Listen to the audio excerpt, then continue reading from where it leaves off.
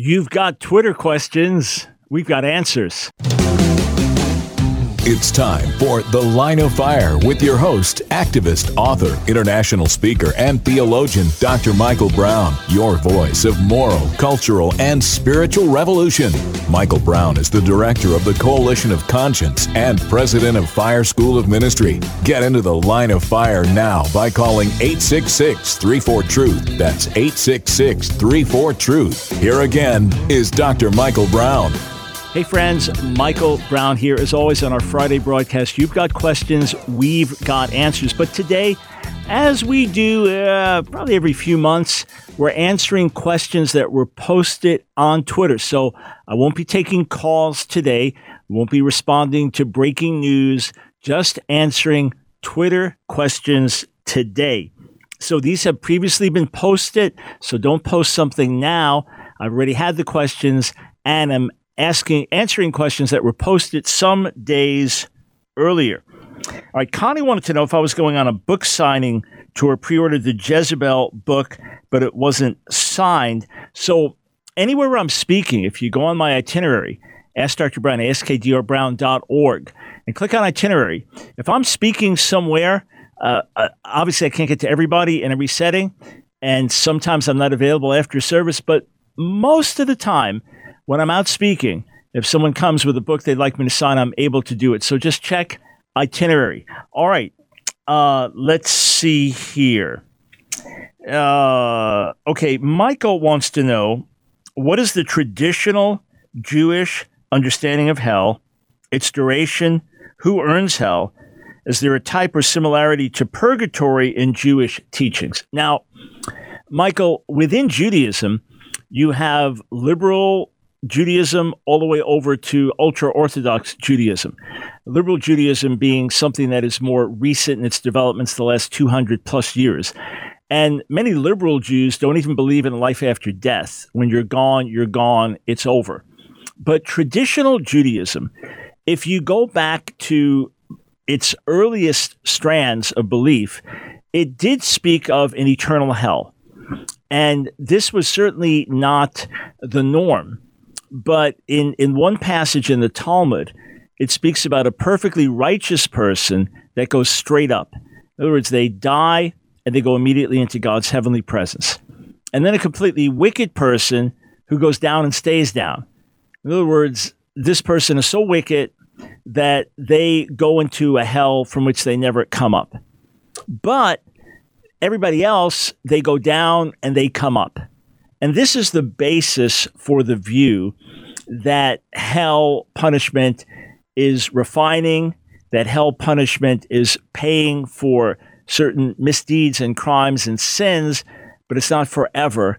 And after a certain period of time, then that person would, quote, go up or be liberated from that. So similar in a sense to a purgatory. Similar, not identical, all right? But say in Catholicism, you pray for the dead and you can help speed their redemption out of purgatory. Forgive my imprecise terminology here. But in Judaism, you pray a daily prayer. It's called the Mourner's Kaddish, Kaddish being a prayer of sanctification. But it is a prayer that just glorifies God. It is not praying for the dead. Yes, you are doing it for a period of time in their memory, all right, or on the anniversary of their death, but it is not prayed in terms of, oh God, get them out of this place of suffering or anything like that. They're not even mentioned in that regard. So yes, it's a clear prayer of redemption, but not in that specific way. So the concept would be that you could suffer for up to a year. The idea of eternal hell is basically not taught in the vast majority of Judaism today, because I guess no one is considered that wicked. In any case, the duration would be for 1 year. But since the vast majority of people are not going to be that bad, it's basically assumed everybody gets out after 11 months. Again, in overgeneralized terms. Okay, Bruce, do you believe Yeshua is burning in hot excrement? What kind of question is that, buddy? I'm a Jewish believer in Jesus. Jesus is sitting at the right hand of God in heaven.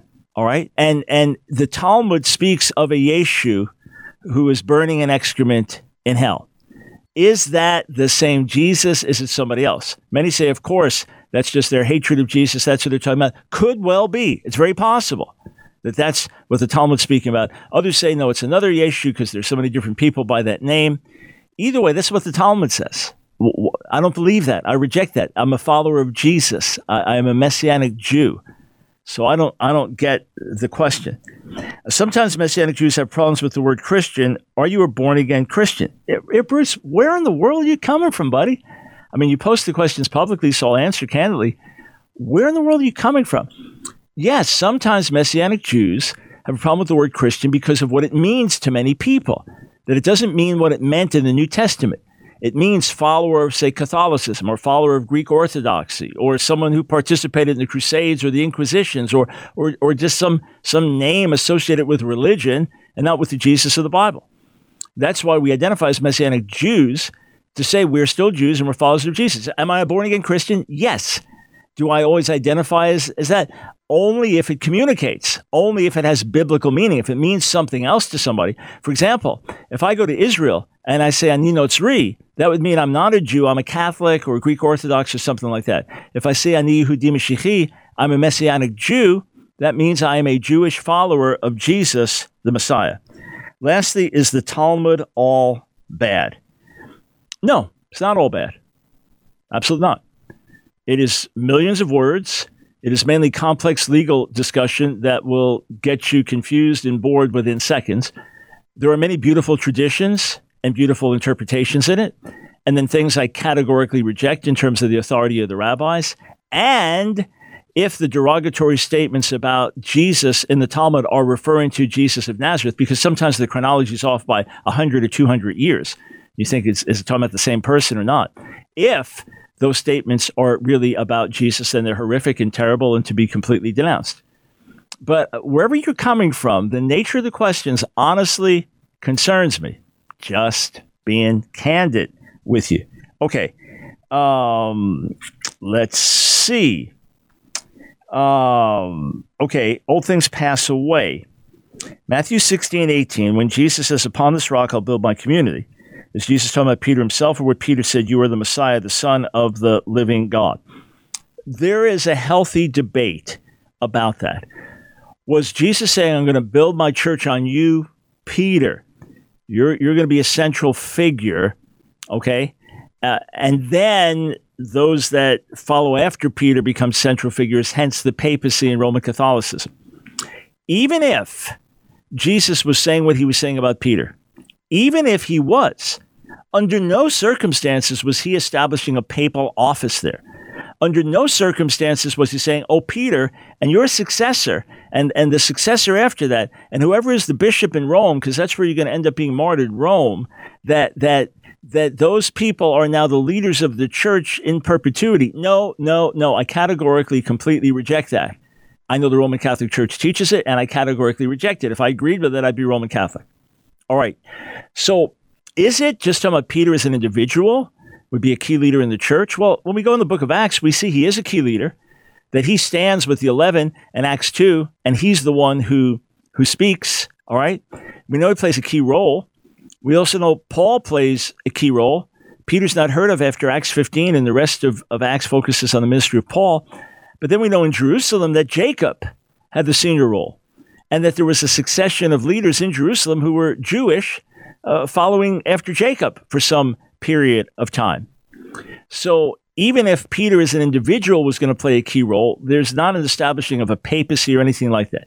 So yes, the name Peter is related to rock. So you're a little rock. I'm going to build the Messianic community, the church, on this rock.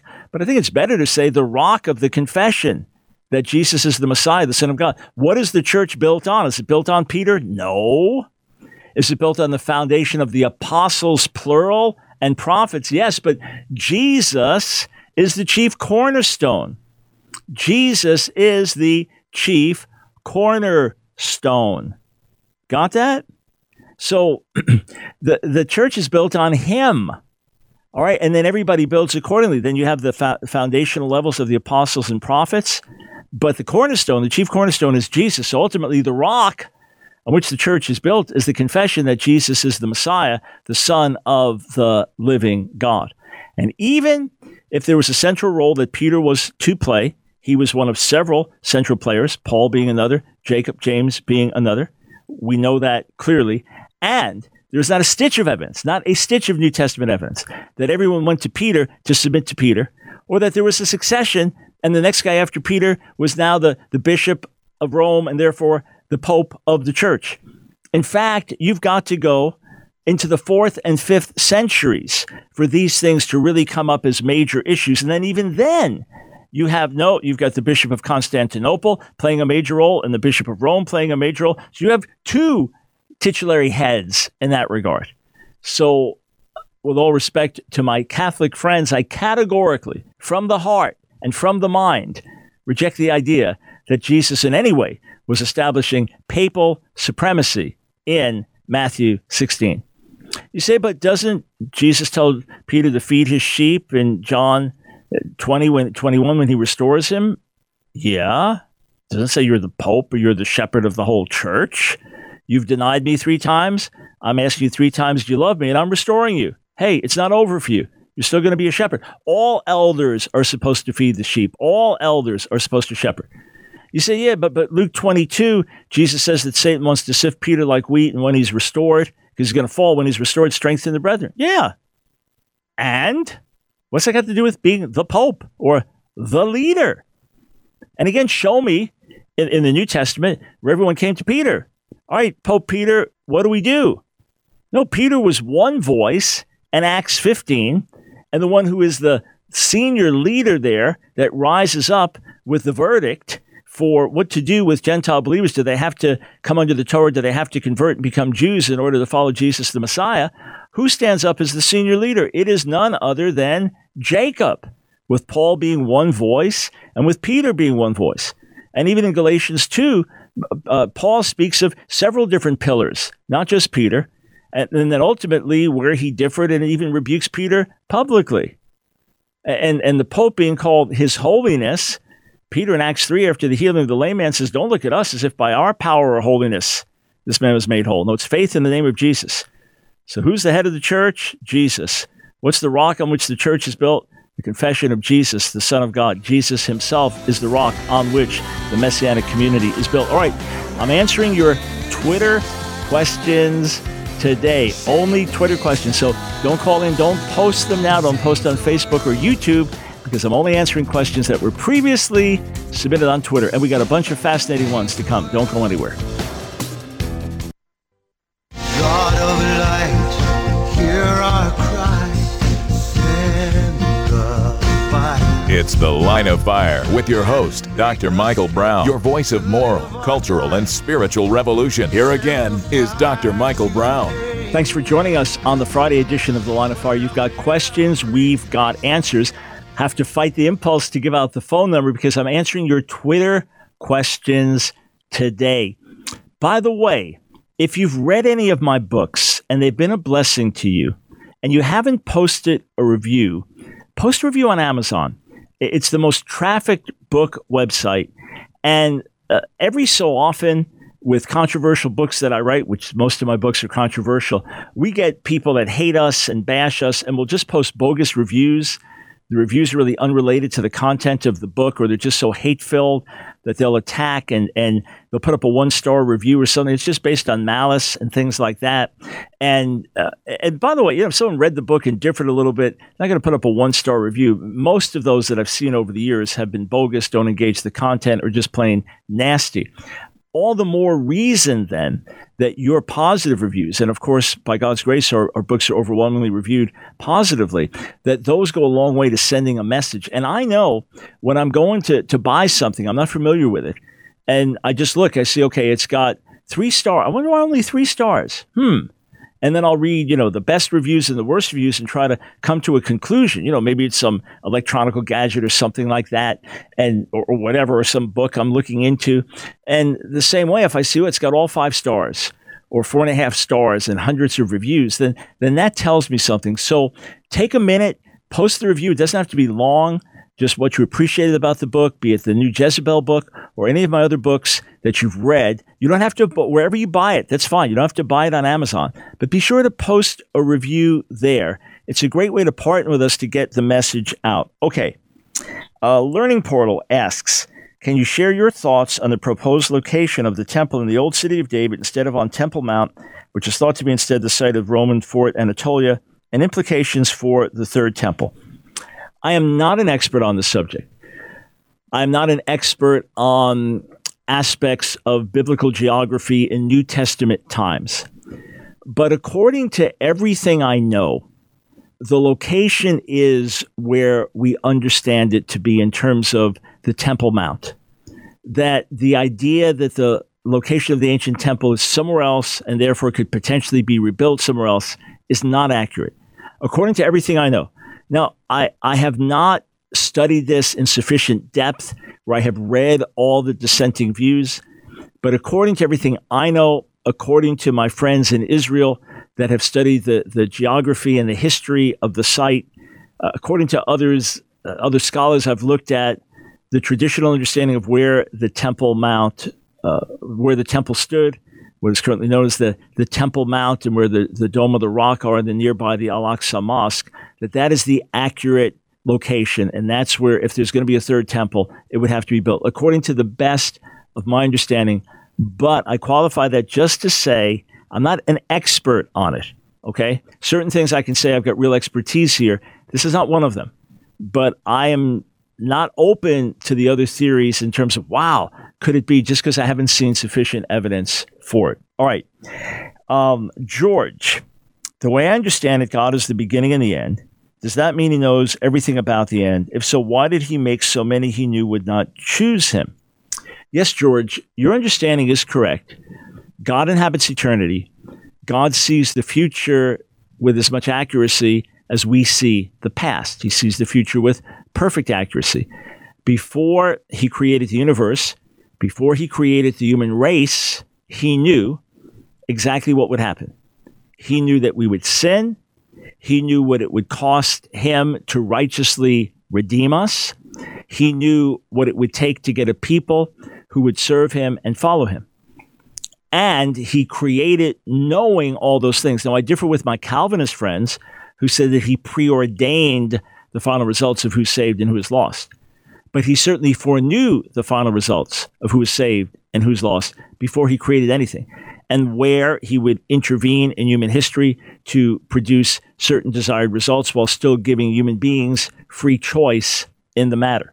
So the long and short of it is this, that God saw that to have a people who would be created in his image and therefore have a moral understanding and therefore be able to love and hate and therefore be able to say yes or say no, that in order to do that, he had to have a scenario in which we could make bad choices, a scenario in which some would be saved and some would be lost. And without that scenario of people being able to choose good or choose evil, without that scenario, there would be no people who would freely love him and serve him forever. And this was something that he desired to create for our good and for his glory. So ultimately, people will end up where they choose to be. That those that have chosen to follow him by his grace and receive eternal life will be blessed for that, and those who have chosen to reject him will be judged for that. So ultimately, it is choices that we make, but without having a world in which we could make these choices with good and bad consequences, love would have been coerced, love would have been forced. If you just basically create human beings that only say, I love you, I serve you, I serve you, it's basically like creating robots, and God did not do that.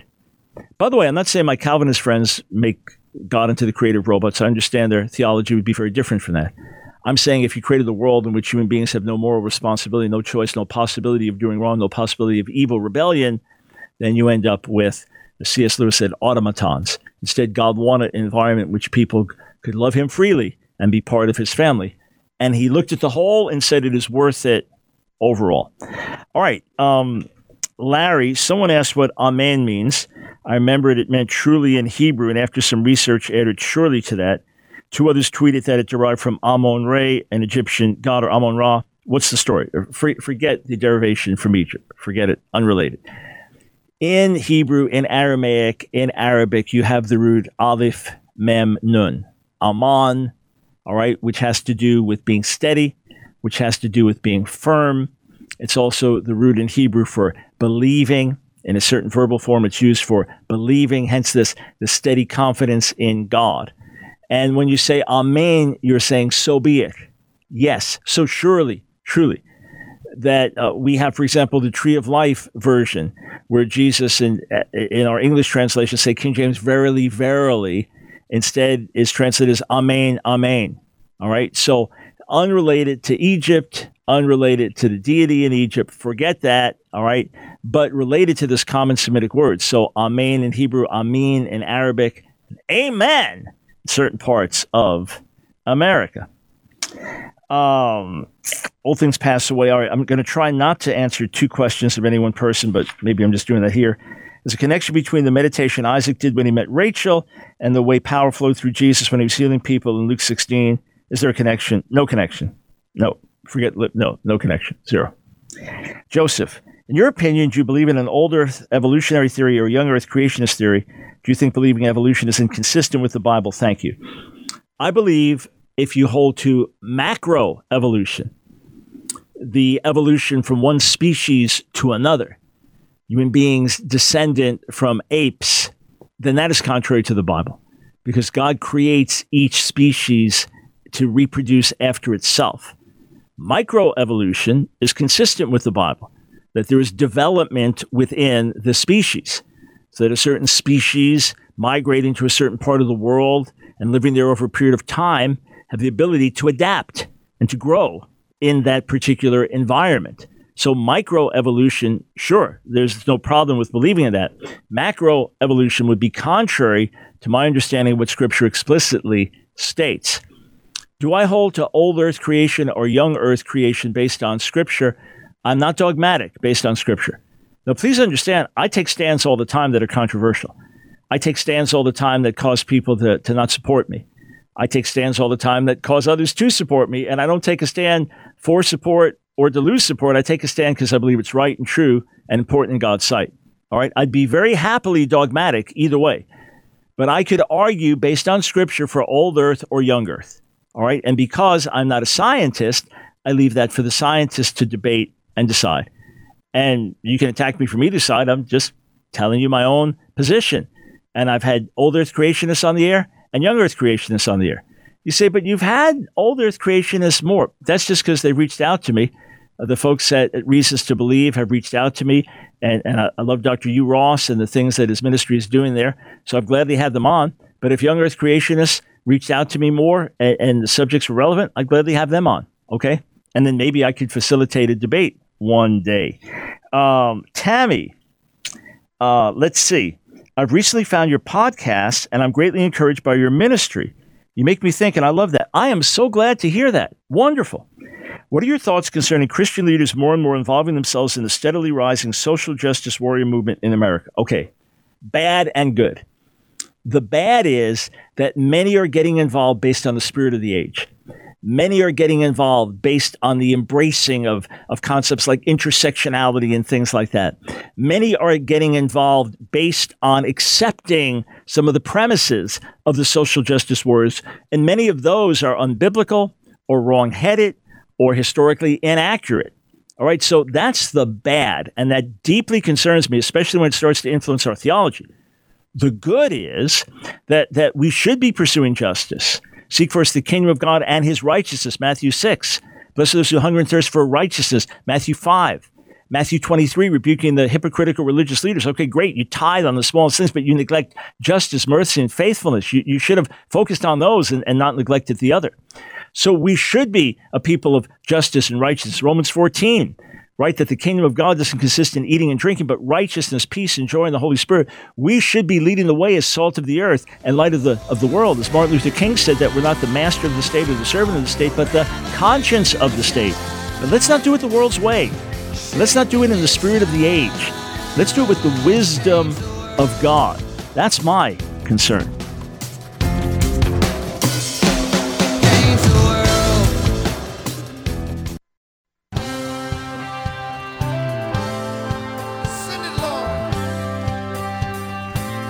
It's The Line of Fire with your host, Dr. Michael Brown. Get into the Line of Fire now by calling 866-34-TRUTH. Here again is Dr. Michael Brown.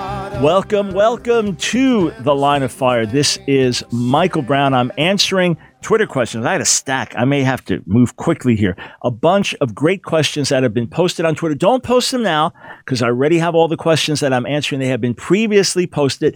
And don't call because I'm not taking calls today. And don't even ask me for my comment on any major news in the last 24 hours. Whatever's major, I'm writing about. So you'll find the articles at AskDrBrown.org, Stream.org, or wherever else. Read my articles. By the way, if you read my articles on townhall.com, great conservative political website, great articles, great columnists there. Town Hall may post a third to a half of what I write, because some of what I write is too spiritually oriented and the focus is a little bit different. But everything I write, you'll find on Stream.org, you'll find on AskDrBrown.org. The vast majority of what I write, you'll find on Christian Post, you'll find on Charisma News, you'll find on a number of other sites, all right? But if you only read me on Town Hall, you miss a bunch of the articles. All right. Troy has, okay, I'll answer. He's got two questions back to back. If prophecy states that the Antichrist forms a 7-year peace treaty, then what would prevent him, by knowing the prophecy, from purposely changing it to, say, a 4-year treaty in order to purposely discredit prophecy and word of God? If God's declared something, he's declared it based on his foreknowledge and declared it based on his will. So God is smart enough to outsmart the Antichrist, okay? And if the Antichrist is like, okay, I'm gonna show that this, and by the way, there's debate about the exact meaning of 7-year treaty and all, but let's just say it was there, okay?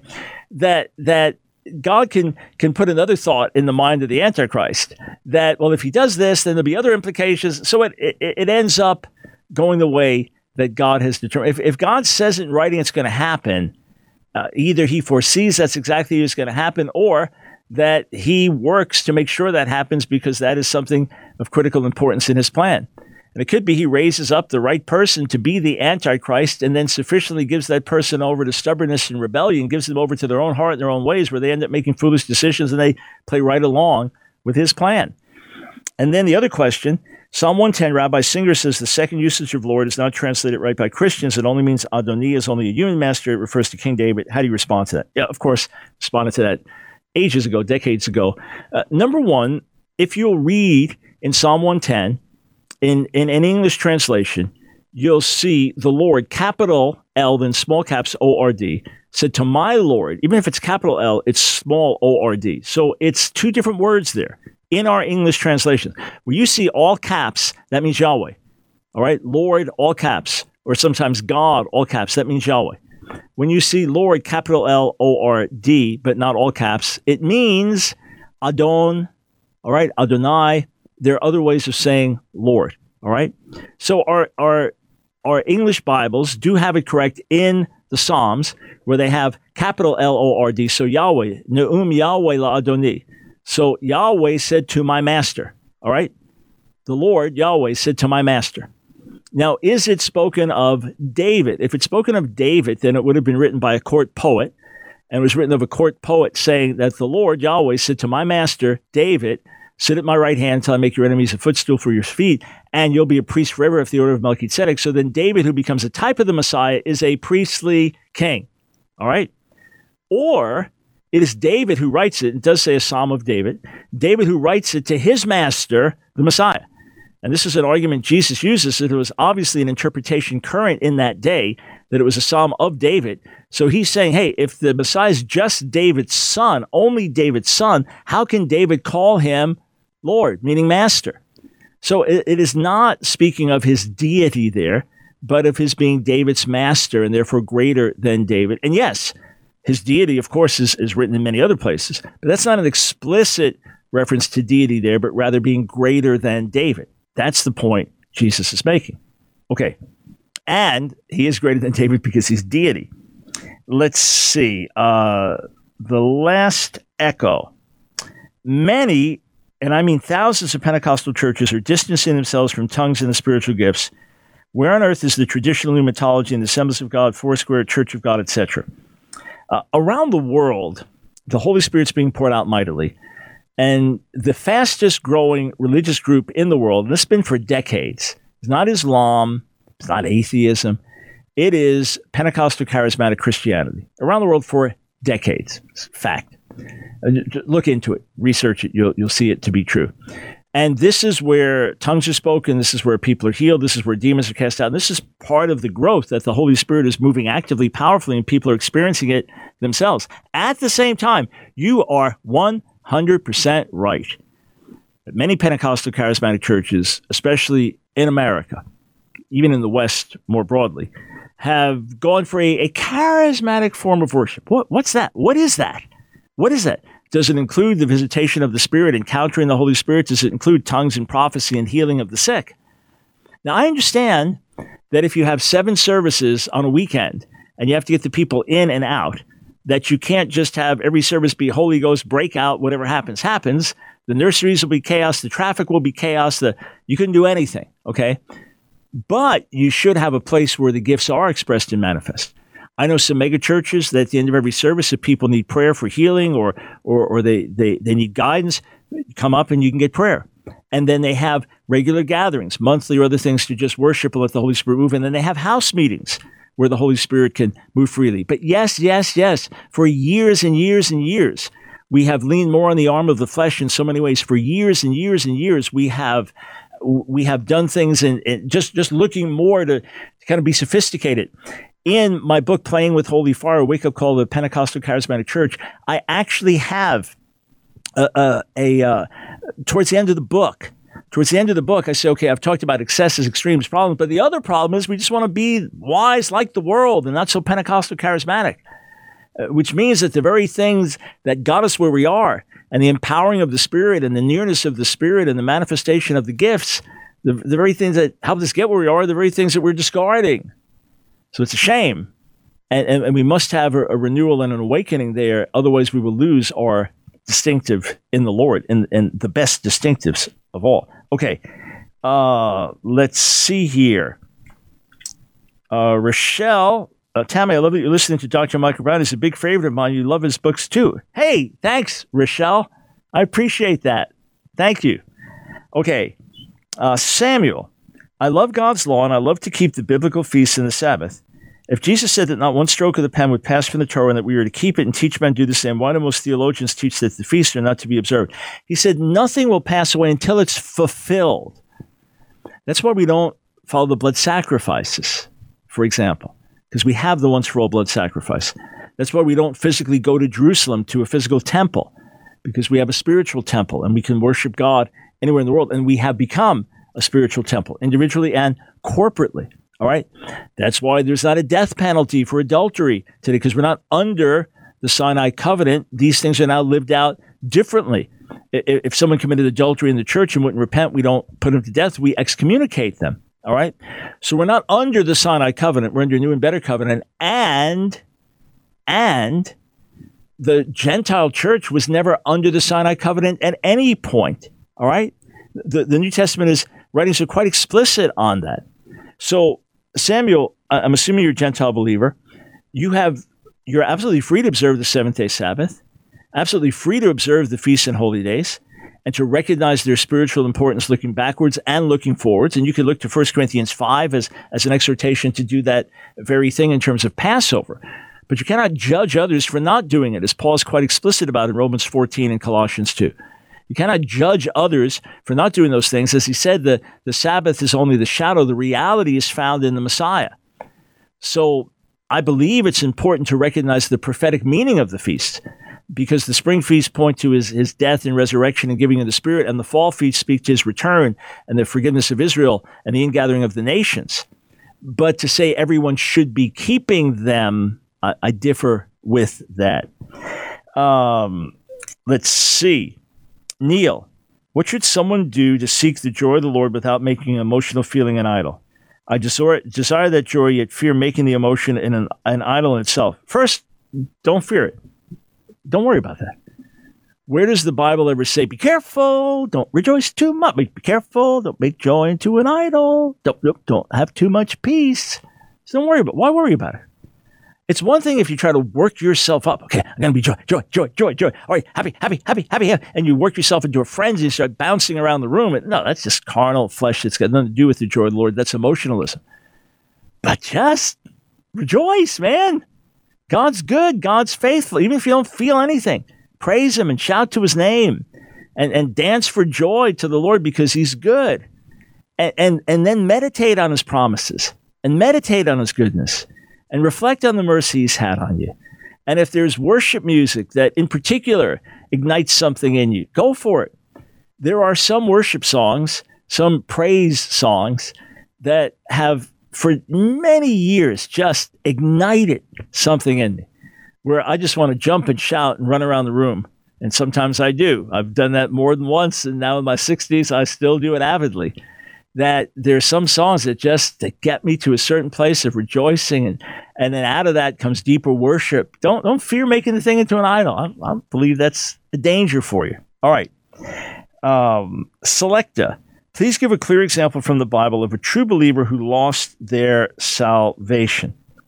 Well, number one, I would point to all the warnings about the possibility of forfeiting our salvation, the possibility of walking away, the exhortation to continue until the end. All right. So I would point to those first. I point out that 2 Peter 2 speaks of those who knew the Lord and turned away. It would have been better if they never knew him, which should suggest that obviously their fate is dreadful. Because if they end up in heaven, then it was still better that they knew him. All right. But what about Demas in 2 Timothy 4? Demas has forsaken me, having loved this present world.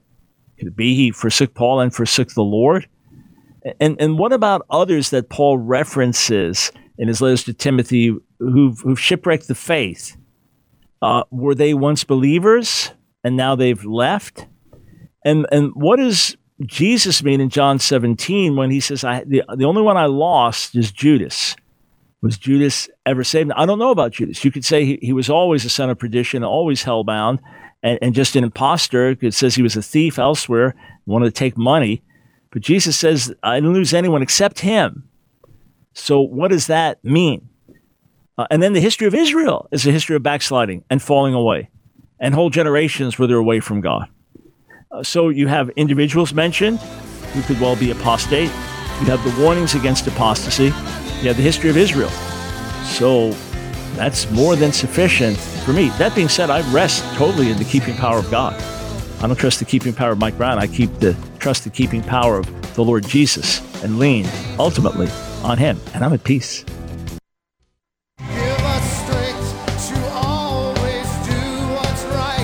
It's The Line of Fire with your host, Dr. Michael Brown, your voice of moral, cultural, and spiritual revolution. Here again is Dr. Michael Brown. All right. It's our last segment on this Friday broadcast answering your Twitter questions. By the way, do you know that once a week we do a YouTube chat where I just answer questions, post it live on YouTube, and spend about an hour every week? You say, well, I can't see him on YouTube. I'll go to see him because I missed the show. That's exclusive for our Patreon partners. So while the show is live, everybody can watch it live and post their questions.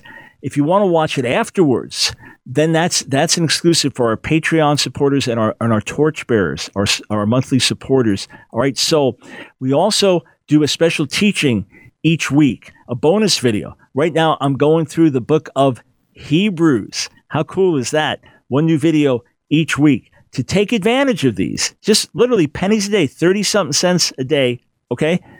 You can become a Patreon supporter, $10 or more per month. And not only do you help us put out more cutting-edge video, and trust me, we are overflowing with vision of the things we want to do and produce and get out. Not only that, but also, we are, well, you're standing with us. You're on the front lines of getting the reward and heavenly reward, souls touched, lives changed. And you get 2 bonus videos a week, the YouTube chat and a special teaching. So would you do that? Would you join us? Patreon supporter, patreon.com/AskDR Brown. patreon.com/AskDR Brown. Okay, Chad, is there a rapture or not? I believe there's only a second coming. Jesus never brought up a rapture. Yeah, I agree with you. The rapture is part of the second coming.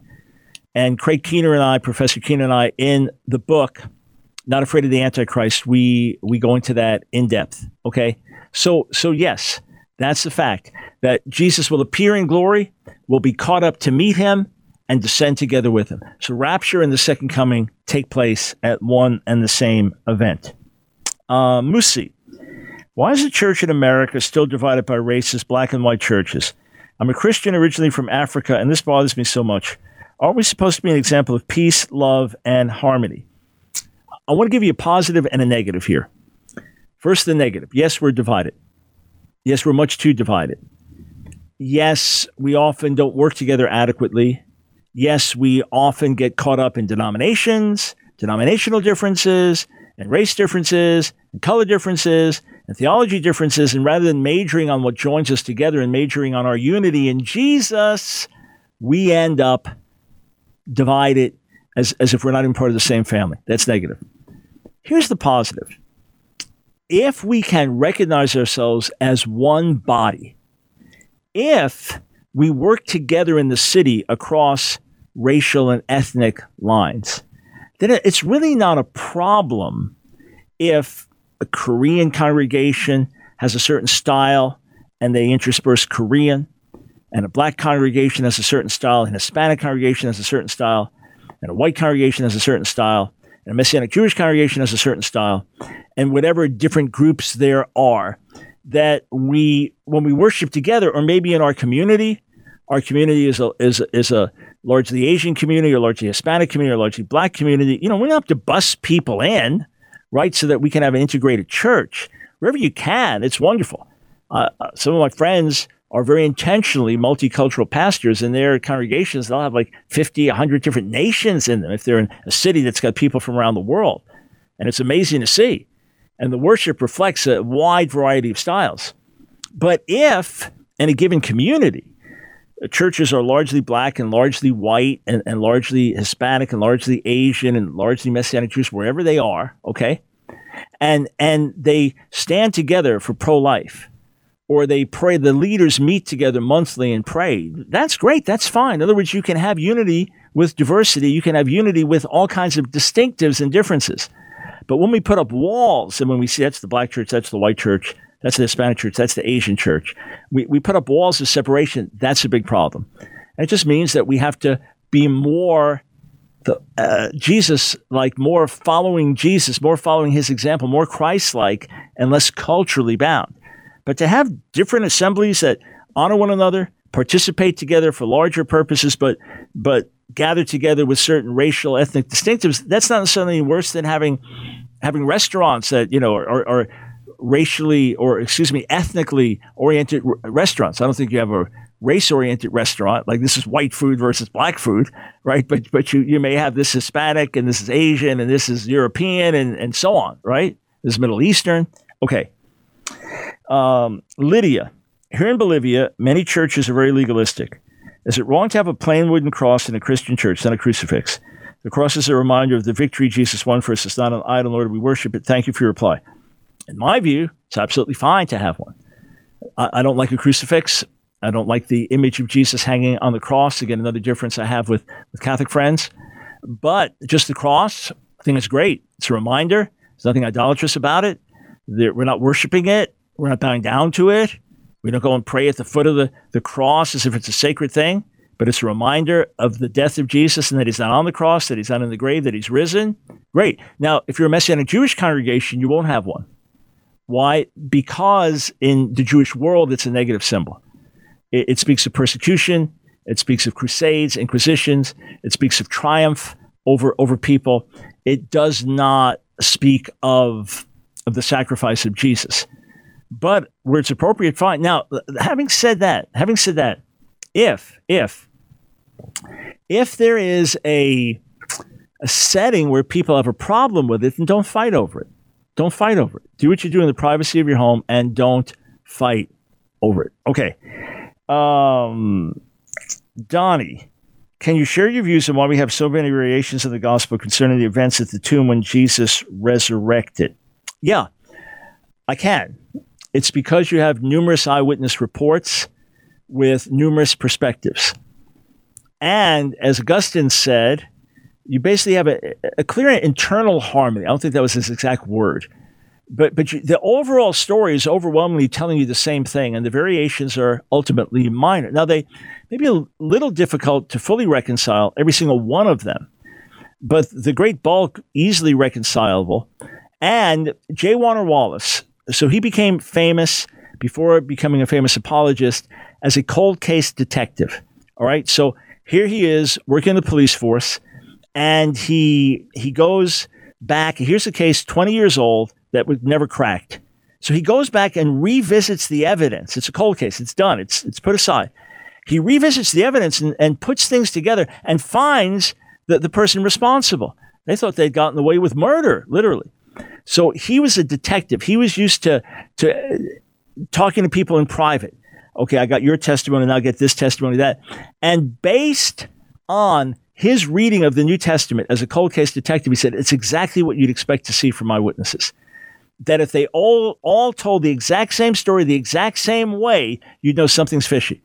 They memorized it. They rehearsed it. He said the variations and the fact that I can't quite reconcile these two, but they're telling the same overall story. He said that's the kind of evidence that you look for, and that helped him believe in the veracity of the gospel. This is not double talk. This is legal analysis. This is forensic analysis. And I don't know if you've ever seen reports of an accident. From someone was looking down from their apartment. Someone was just coming out a door of a convenience store. Someone was in one of the vehicles. Someone was walking across the street. Someone else was down the road and saw it. And they're all telling the same story, but you look at it's like, but they've got major contradictions. And when we get the bigger picture, that's like, then it all makes sense. Let's see here. All right. Landa, Dr. Brown, could you please talk about the heretical teaching and apostasy we see at this time? I'm concerned over those who have great influence. Okay, I am missing that. And Kai, I don't have a screen in front of me, so here we go. There we are. All right. I'm concerned over those who have great influence in the body of Christ that are teaching others how to be offended, those that have shockingly become a cloud without rain. Okay. Len, it's a broad question, and I wish we were on the phone so I could find out in more detail what you actually mean. But those who are teaching others how to be offended. All right, I'm going to answer what I think you're asking, which is somehow that I have a right to be offended if I'm treated a certain way, or that I should take exception to this or this or this or claim certain status. If I'm not answering your question, I apologize, but I can only answer based on what was tweeted out. Let me just say this. We must teach others to forgive. We must teach others to be quick to overlook an offense. We must teach others not to be thin-skinned. There are things that we bring to attention, say this is unrighteous, this is wrong. But on a personal level, it's important that we are quick to forgive, that we do not walk in bitterness. As John Bevere wrote, that the bitterness is the bait of Satan, his classic book from years ago, and that we are not easily offendable. I was talking to Nancy the other day about a clip of a well-known guy on TV that was insulted, and he flips out screaming at the guy using all kinds of profanity in the presence of his daughter. And she was saying, even if it was a racial slur, which I don't know if it was, it's not my culture. She said, even if it was, you overlook it. But often we can be so thin-skinned. We've all been there. It is, read Proverbs, it is to a man's glory to overlook an offense. So the higher we can step, the better. Now, I will call people to account for wrong speech, for bearing false witness, and say, hey, why don't you do that? That's wrong. To try to help them step higher. But on a personal level, let's be people who bless. Let's be people who walk in love. My early days in the Lord, for many a month, many a month, I prayed 1 Corinthians 13 over myself every day. If I walk in love today, that's a big part of it. Hey, friends, thanks for joining us. Go to AskDrBrown.org. Check out the latest resources.